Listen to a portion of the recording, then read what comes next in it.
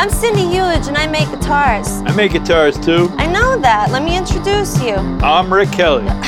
Never mind. But we make more than guitars now. We make podcasts. What's a podcast? Well, you know how our producer, Mike the Mike, comes to the shop and records us hanging out with all our friends? Oh yeah, like when Steve Gunn came by and told us that great story about losing his guitar in Russia? Or Dylan Keefe from RC Playground brought in that cool bass I made him with wood from the Chelsea Hotel? Exactly. We hand make custom guitars right here at Carmine Street Guitars in New York City's Greenwich Village. And we build them out of 200-year-old wood from these famous old buildings. That's where we got the name of the show, too. The Bones of Old New York.